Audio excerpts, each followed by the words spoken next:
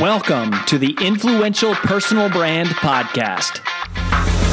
This is the place where you'll learn cutting-edge personal brand strategies from today's most recognizable influencers. We're going to teach you how to build a rock-solid reputation and then how to turn that reputation into revenue.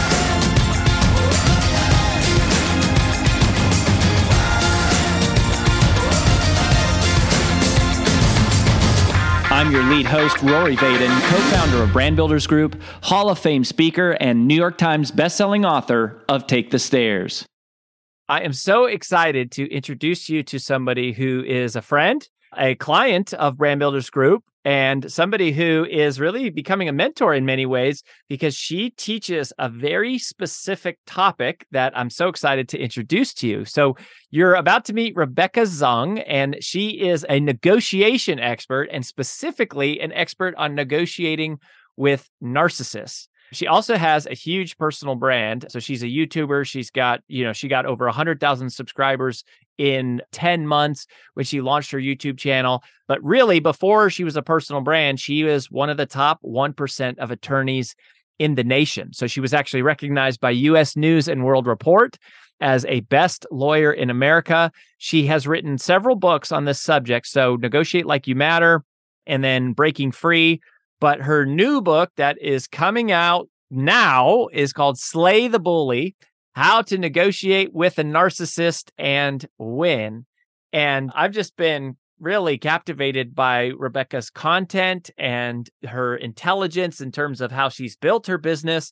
And then also we've gotten to work with her a little bit and get to know her behind the scenes. But I thought, hey, we got to have this topic of negotiating with narcissists on our show because it applies to all of us. So anyways, Rebecca, welcome to the show. Thank you. You are actually one of my favorite people. You are so brilliant. I'm really actually in awe of you. So thank you. Thank you for having me. Yeah. Well, thanks, friend. And I don't say that actually very easily. Let me just tell you that. I don't suffer fools very easily. So I have to tell you, I'm really, really impressed by you. Well, thank you. Thank you. Well, and I genuinely am impressed by you. I mean, 40 million plus views on YouTube, several 100,000 followers on Instagram and social. You built this massive email list, well into the six figures, and hundreds of thousands of followers on Facebook.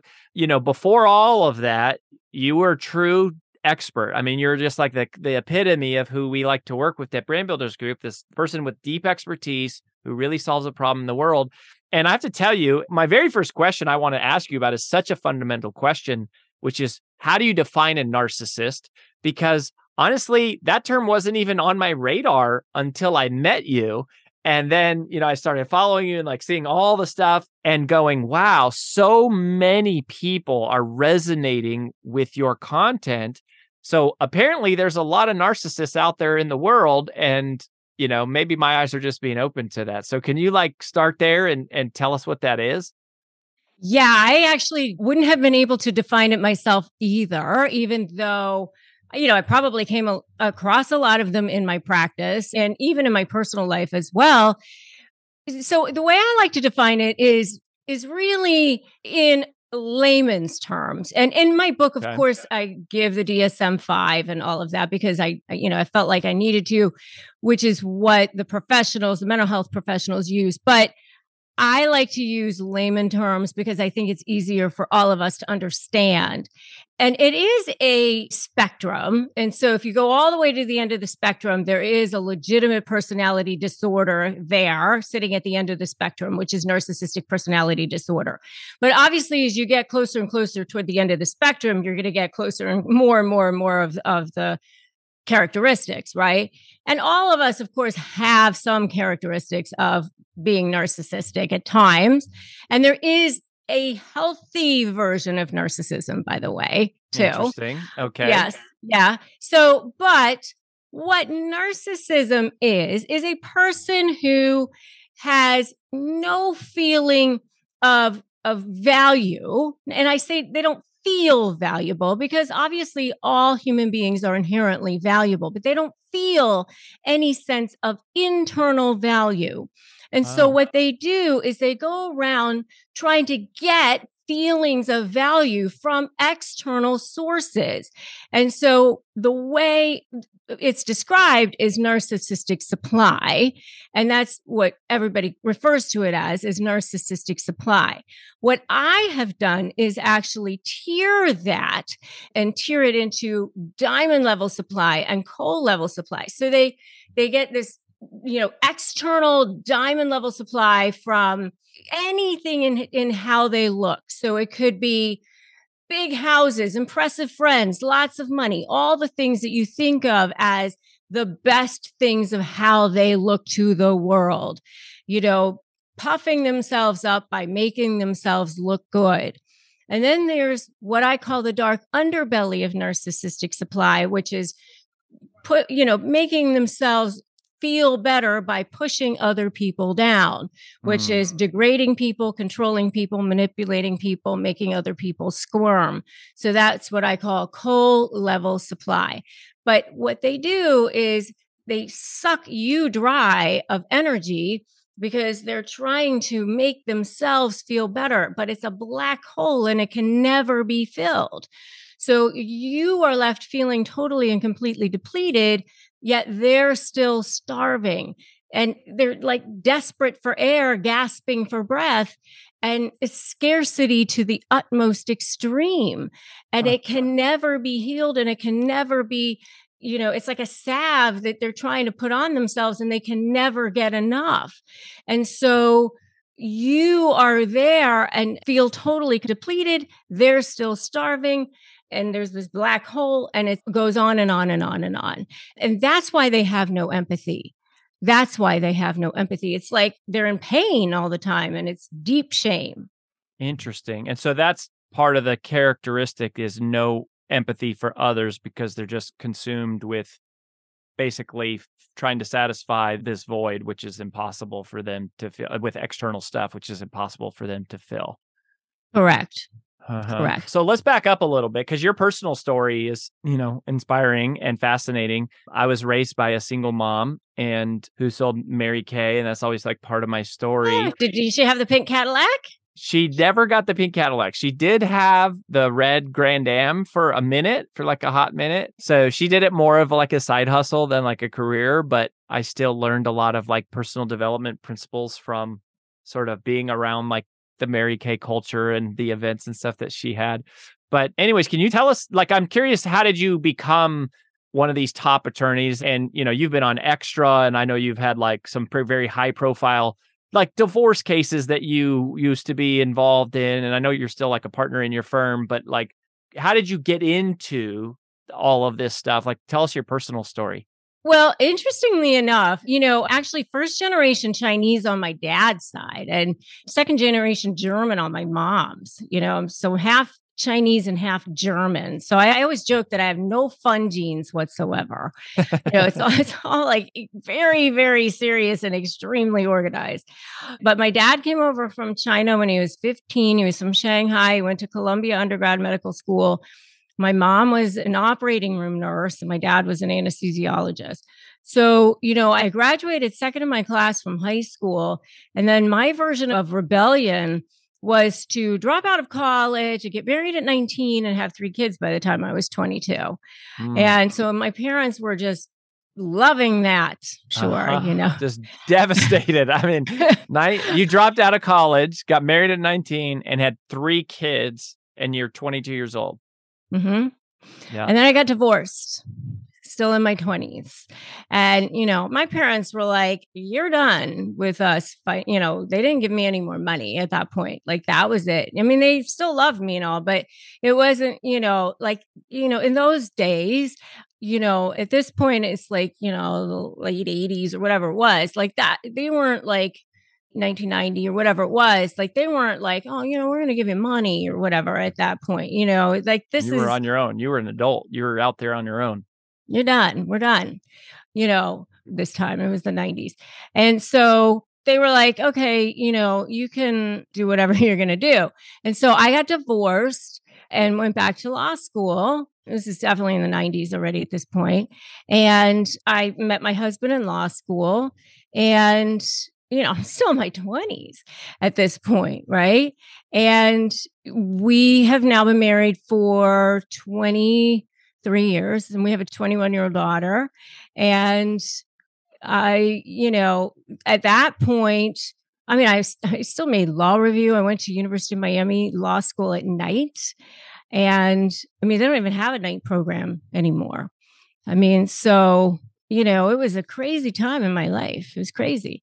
And so I ended up starting at a law firm where the partners were, top family law attorneys in the country.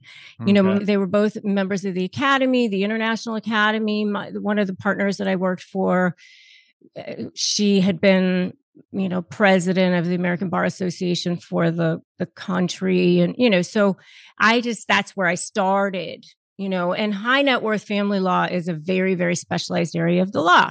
You have to know, tax law, estate planning law, business law, trust law. It's a very, very high, highly specialized area of the law.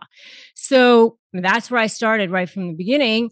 And I came up through that. They retired. I ended up starting my own practice and continued on.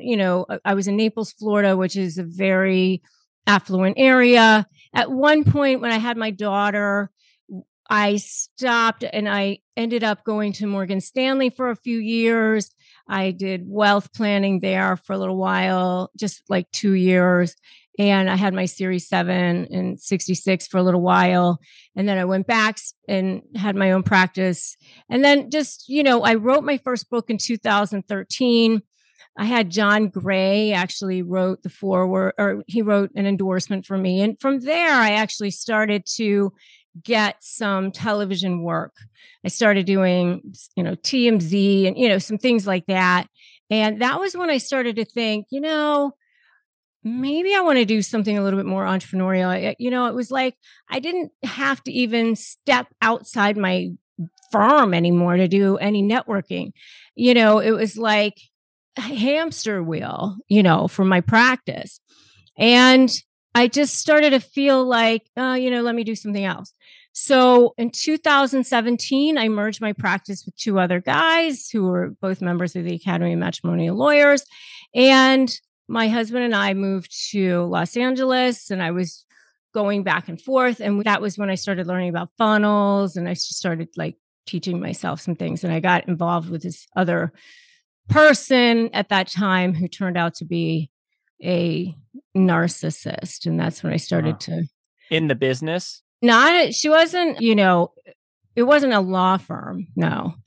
But it was an entrepreneurial endeavor that, And so that's when you really started diving in specifically to negotiating with narcissists. Because I think about the people listening to this show, I think you go, you might be negotiating fees with clients. You could be negotiating customer service issues with people trying to cancel or get a refund.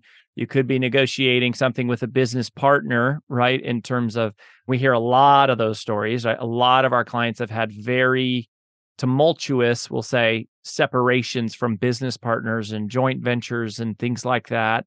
Yeah, well, I ended up having that. I ended up having that, because, and they always start out the same, these narcissists, very charming, very perfect. I had this idea for a business, and I had really kind of started the process with it.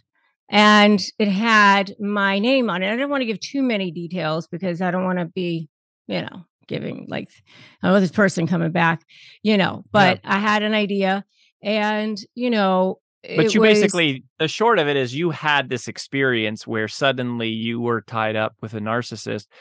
And I guess ultimately what I'd love to hear is, so how do you negotiate with the narcissist? Knowing now what some of their characteristics are and why, which is super helpful to understand the reason they are the way they are is because they're starving. They're searching for basically love and importance and to feel valued. And that's a really scary place to go, oh, nothing I can do is ever going to make them feel that way. So they continue going, which means I'm going to constantly feel drained. So, I always feel like when I think about negotiation and the way that I approach negotiation, like I don't think of negotiation as a battle. I've always thought about negotiating. I think of negotiation as collaborating and going, how do I help you get what you want and you help me get what we want and we all win together? But if somebody doesn't have empathy, if they don't care, they go, I have zero interest in helping you get what you want. How do you negotiate with that person? Yeah. And therein lies your problem right there. So right behind me, I've got a book that I wrote called Negotiate Like You M.A.T.T.E.R. Robert Shapiro wrote the foreword. And in that book, I talk about how both sides want to feel seen, heard, and know that they matter. And if you don't walk away with both sides getting some amount of value out of it, the deal's going to fall apart. And I have participated in thousands and thousands and thousands of negotiations, and I know what it takes to get a deal to stick. Okay. Here's the problem when you're dealing with a narcissist. Okay. Let me explain something about how a narcissist was formed. And this is actually it blew my mind when I was doing the research for this book. How a narcissist was formed during childhood is actually a result of trauma to the brain. So when we are dealing with trauma as adults or as human beings, we are presented with, when we're, feeling like we are under fire, we feel like we need to fight or flee, right? Fight or flight.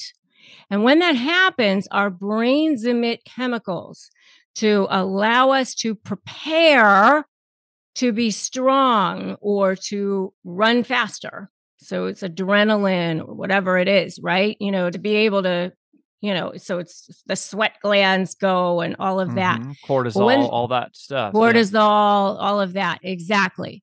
So when that happens on a continuous basis, though, it actually can start to cause damage within the limbic system of the brain, especially for children. And it can actually cause arrested development to that area of the brain. And what that is called narcissistic injury. And when that happens for a narcissist, as they grow, while the prefrontal cortex of the brain, which is the thinking area of the brain, can continue to develop, that limbic system part of the brain, as it continues to, as they grow, when they're presented with situations where they feel like they need to be back in survival mode again, and it doesn't mean it's rational to you, it means it's rational to them or reasonable. So it could be an eye roll, it could be a tone, it could be anything where they feel slighted or they feel like they need to be back in there and they're triggered, then that narcissistic injury is triggered. And that limbic system comes back into play and takes back over. And now you're not dealing with rational. Now you're not dealing with reasonable anymore. You're dealing with that limbic system part of their brain. And what I learned in my research is that sometimes they don't even remember what they have done during that period of time. And what happens is it's actually called splitting. Meaning they don't remember what happened to them when they were young, or meaning they don't remember the irrational stuff they did to you? What they've done to you. Wow. And it's actually a phenomenon called splitting. And so they actually say, I didn't do that. That didn't happen. We didn't have that conversation. That's not how it went. And so, you're not dealing with rational. You're not dealing with reasonable. And so here's the other issue. Here's the other issue with that. These narcissistic people, narcissists, they are, let me go back to this other conversation that we started with, which is the narcissistic supply conversation. Remember that conversation we had, right? Yeah. Okay. So when you were having this conversation about where do we want to go with this, most people think, well, narcissists just want to win, right? They want to win. They want to look good. They want to come out the winner. That's not necessarily true. That only takes into account one form of supply, and that's diamond level supply. It totally discounts and forgets about coal level supply, which is manipulating you, seeing you squirm, making you sweat, controlling you. They love that too. They need that too. And so when you're dealing with them in a negotiation, both things are at play constantly. And they don't even realize that sometimes. Sometimes it's actually subconscious on their part. And so you're sitting there going, well, how can we rationally and reasonably come to a conclusion here? How can we figure out a resolution? The very question that you asked at the outset of this is what a rational and reasonable person would ask. But that is not the question that they're asking. So what your motivation is and what their motivation is completely different when you sit down at the table. Totally different. Their motivation is, I want to control you. I want to see you squirm. I enjoy seeing you sweat. I enjoy manipulating you. And so they will gameplay. They'll constantly move goalposts. They'll change their own deal. You'll come back and say, I accept every single one of your points. And they'll say, oh, deal's already switched. It's already changed because you took too long, because I don't like your face anymore, because you parted your hair on a different side today. Yeah. Hi, it's AJ Vaden, and thanks for listening to the Influential Personal Brand Podcast. Did you know that the ideas we share on the show are things we actually specialize in helping you implement? If you want to raise your public profile and turn your reputation into revenue, please visit freecall.brandbuildersgroup.com to sign up for a free brand strategy call with one of our personal brand strategists. Again, that's freecall.brandbuildersgroup.com to sign up for your free call. Talk to you soon.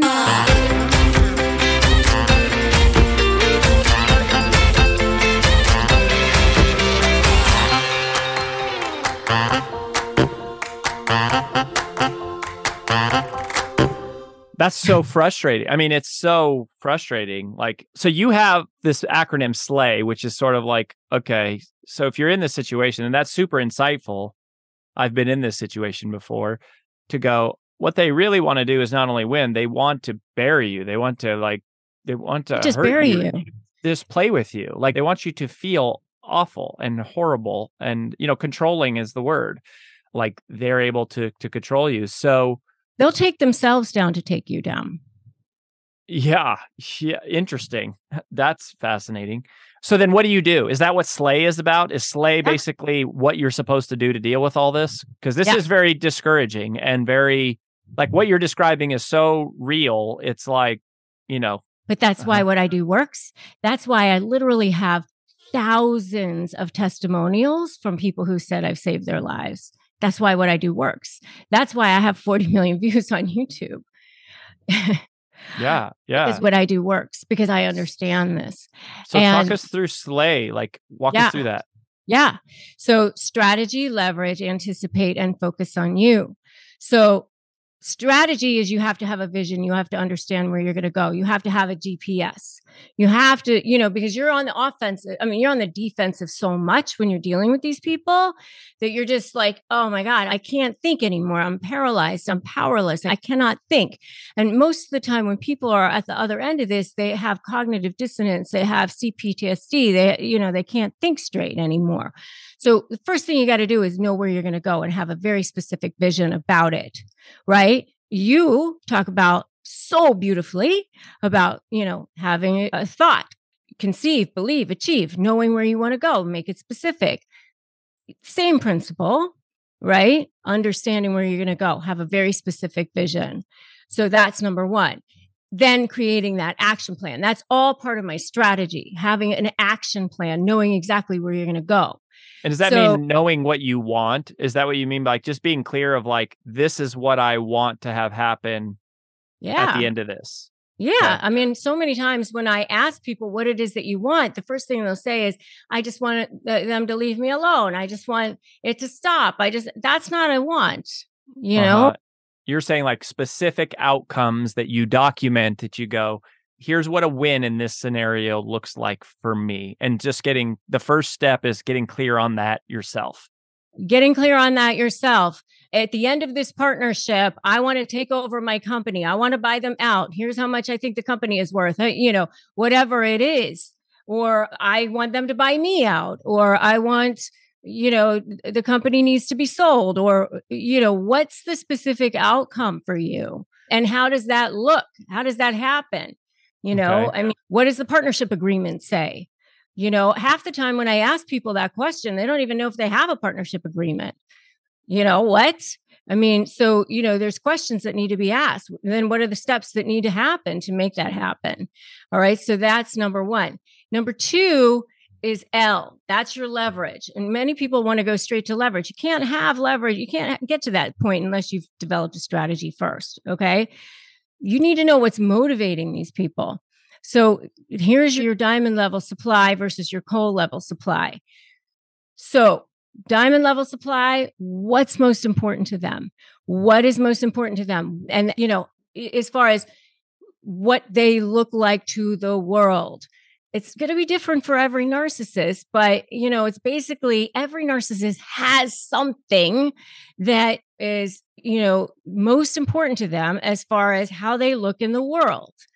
That's going to be the most important to them, and they will protect and defend that at any cost. At any cost, that diamond level supply, they will hang on to that more importantly and most preciously than anything. And that's the thing that you have to threaten. You have to threaten a source of supply that's more important for them to keep than the supply that they get from jerking you around. And then threaten that source of supply. But you can't actually take away that source of supply, because if you do, then your leverage is gone, obviously. All right. And then you've got to come up with like 40 different ways that you kind of like have the guns pointing at it. So what does that look like? Summary of their lies and inconsistent statements, or, potentially, deposing. I call it depose to expose, so potentially deposing their new source of supply, their new paramour maybe, or their new business partner, or all of the people in their new company, or because, a lot of times you're breaking up in a partnership, they go to take half the clients with them. So, are you going to go depose all the new clients? What are you going to do in order to potentially expose them and have this conversation? I call it ethically manipulating the manipulator. These are all very legal things that you can do. I'm not talking about blackmail. I'm talking about things that you can do. But, these are offensive strategies. Most of the time when you're on the other end of a narcissist, you're an empathic person. You're a person that goes, I don't want to have to do that. It seems cringy to you. You don't want to do that? Then I hope you enjoy being, on the other side of a steamroller, because that's what's going to happen to you. You have to be offensive when you're dealing with this, because, they have to feel like the hammer is going to get dropped on them. And then A is anticipate what the narcissist is going to do and be 2 steps ahead of them.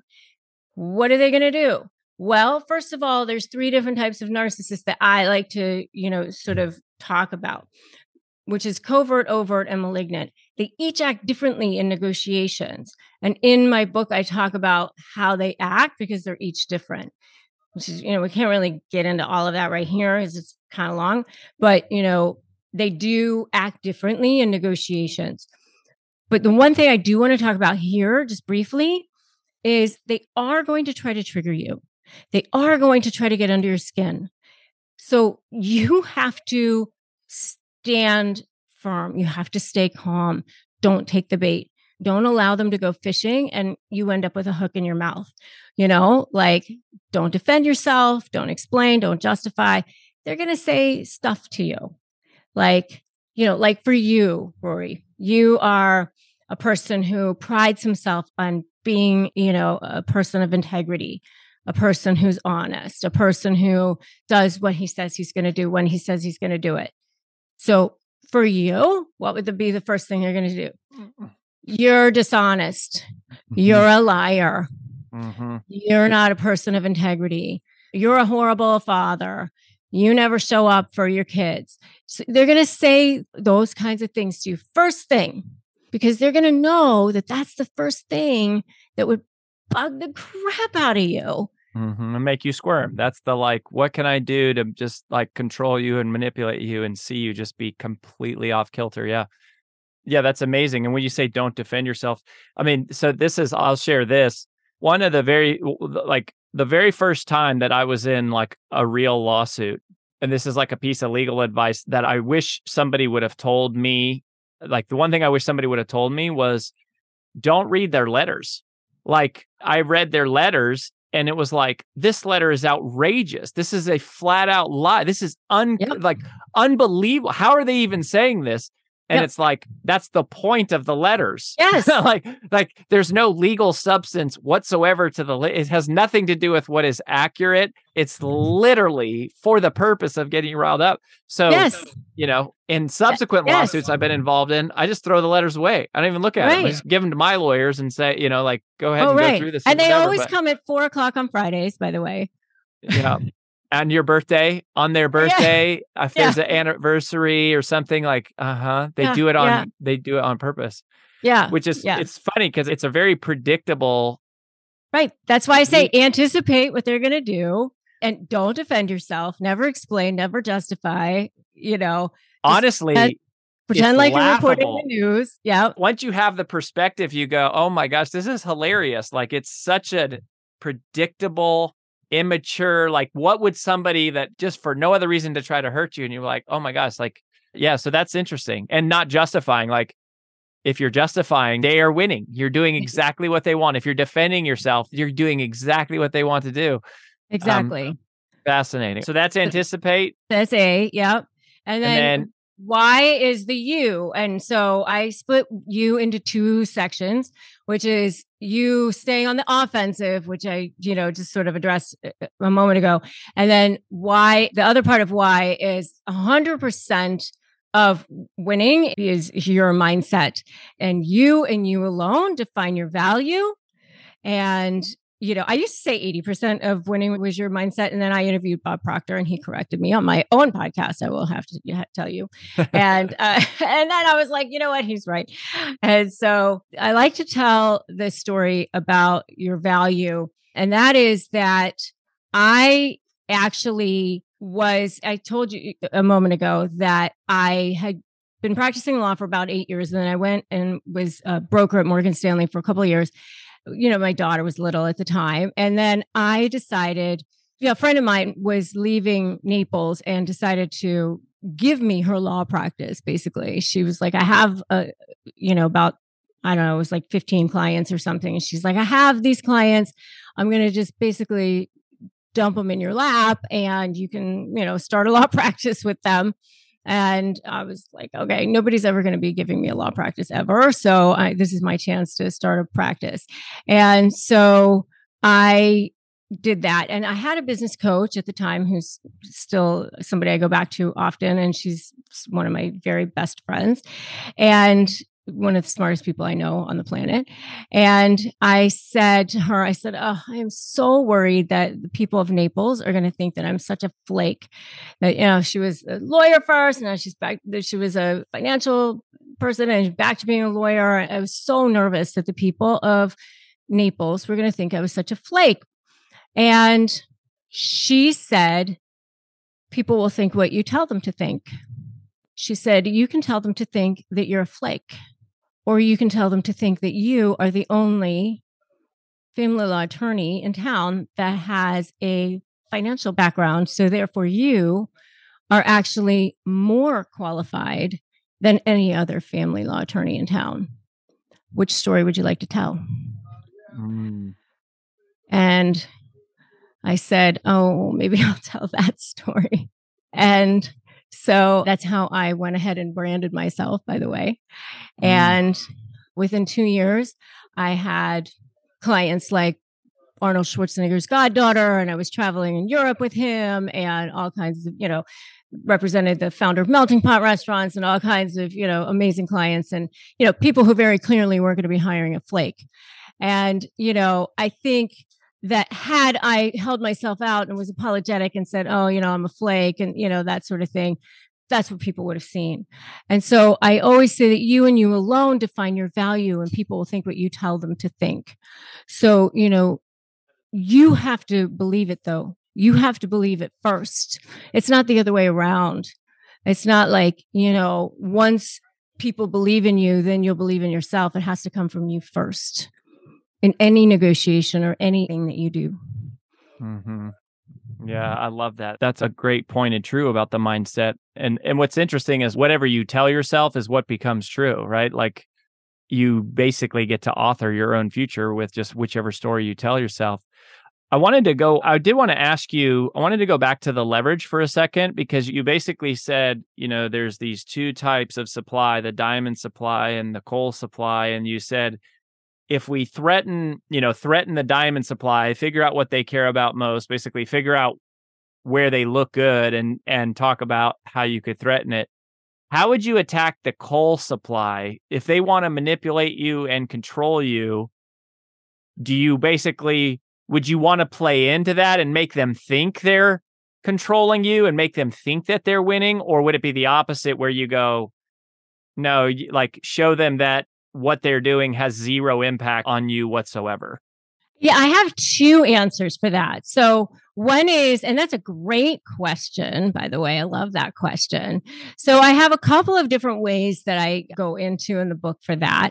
One is that I tell people that they can either, and it kind of depends on what's going on in their situation. But so if there's something that they want from them, for example, I tell them that they can use a tactic that I call fluff or favor, vomit later. Okay. So, it's like fluff up their ego, because that's what they want. They love when you fluff up their ego, and that diamond level supply is always, in play. So, you can say something like, oh, if they're great at QuickBooks, for example, oh, can you handle the QuickBooks this month? You're so much better at it than I am, and it'll be done so much faster if you do it. You're so much more efficient at it, something like that. And you make sure you don't say anything good about yourself or anything like that. No tone, because I always say narcissists hear tones like dogs hear whistles. Like even if there's no tone, they hear tone. So, and then, I always say, if you have to go shower or vomit later, that's fine. But, get them to do something for you. So fluff or favor, vomit later. So that's one thing. The other thing is that I say, it's wise to use the element of surprise. So, never let on what it is that you're up to, what it is that your leverage is, nothing.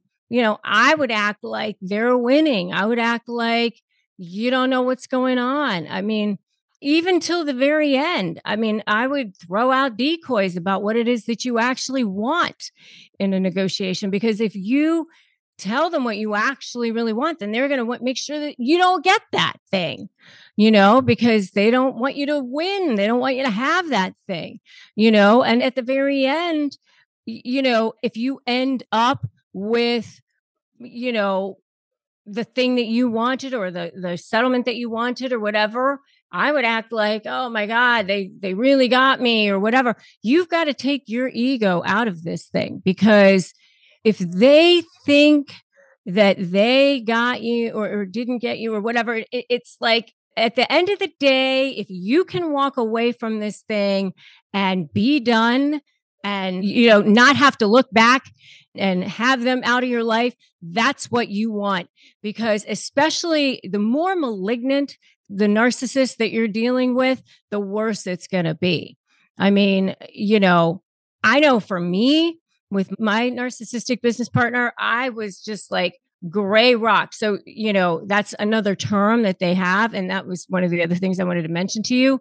The more you can just have no reaction to the types of things that they're trying to do and that try to get a reaction out of you, the more you can just not take their bait, the better it's going to be for you. Oh, that's interesting. Oh, that's great feedback. Thank you. Thanks for letting me know. So I actually, in my SLAY program, I've got, 50 key phrases for disarming narcissists, so that, people told me that they print them out, they keep them by their computer, they use them for emails, things like that, because, another phrase that I really like is, I agree with you. That's what you think. I agree with you that that's your opinion. I agree that I heard that's what you said. You've agreed to nothing when you said that, right? But they heard you say, I agree with you, or I understand, or I hear you, that sort of thing. However you can keep the conversation like there, here. Yeah, that is really, really, really powerful stuff. Really fascinating to hear this. So you mentioned the book a couple times. So Slay the Bully is the new one that is coming out. Where should they go if they want to pre-order or order a copy of it, depending on when they're hearing this? They can get it at slaythebully.com. And it's available wherever books are sold, but slaythebully.com is the best place to go. Check it out and get all the bonuses that come along with it, which is, a lot of really cool stuff, including, access to my private launch team and bam. Yeah. And, masterclass with me and, early access to the manuscript, depending on, as you said, when you're hearing this, and all kinds of really other cool stuff. So yep, I love it. So we'll link that up in the show notes and you can check that out. The last little question I've got for you, Rebecca, is just what advice would you give to somebody who's really feeling discouraged right now? Like I said, I've been in this spot before, and you can be acting like the gray rock. I think that's really great advice. I wish I would have had that advice. You can be doing this stuff. And in reality, deep down, you can still feel quite a lot like crap, like you are being manipulated, like you are dealing with someone who's unreasonable, like you are losing, like they're getting their way with everything. And you just feel like it's completely unfair. And what encouragement would you give to somebody that is in that spot right now? First of all, I'm going to tell you, they don't attach themselves to you because you have so little value. They attach themselves to you because you have so much.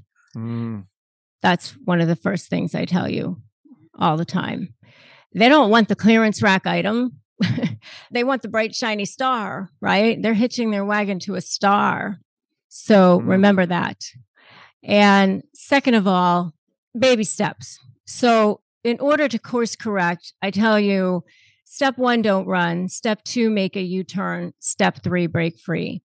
Because, they didn't condition you overnight. And it was a conditioning that happened. It's a conditioning. So to decondition yourself, it's not going to happen overnight either. So, you're basically making a whole full-on U-turn with this. So the very first step with that step 1, don't run, is that very first step, the only thing that you feel like you can do today in making that first step is drawing a boundary, one boundary. And if that first boundary that you feel like you can do today is just saying to yourself, you know what? My boundary today is going to be, I'm not allowing myself to be spoken to disrespectfully anymore. And that's what I'm going to, start today. Then that is a great way to start. And I actually at disarmthenarc.com, I have free phrases that you can download for disarming narcissists, and, they're free. So, feel free to go get those too. Yeah, that's great. Well, thank you so much for this. It feels empowering to have a little bit of insight to what's going on and how to navigate a way through this. And we're so excited about the book and wishing you good luck with that. And we just wish you all the best, my friend. Thank you. You are the best too. You are the bomb. That's all we've got for this episode of the Influential Personal Brand Podcast. But here's some great news. One of the most valuable things you can do to help us and other new potential listeners to find our show is for you to both rate this show and leave a review. So, as a special bonus for you, if you leave us a comment in iTunes, Stitcher, or wherever you listen, take a screenshot of your review and email it to podcast@brandbuildersgroup.com. We will give you free 30-day access to 25 of our most popular interviews on video in your own private members-only area.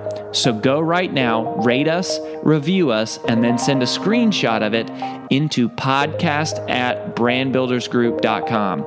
And we'll get you set up with free access to our most popular video interviews all in one place. Also, just please share this podcast with anyone who you think might enjoy it. And until next time, remember that building a business isn't nearly as valuable as building a reputation.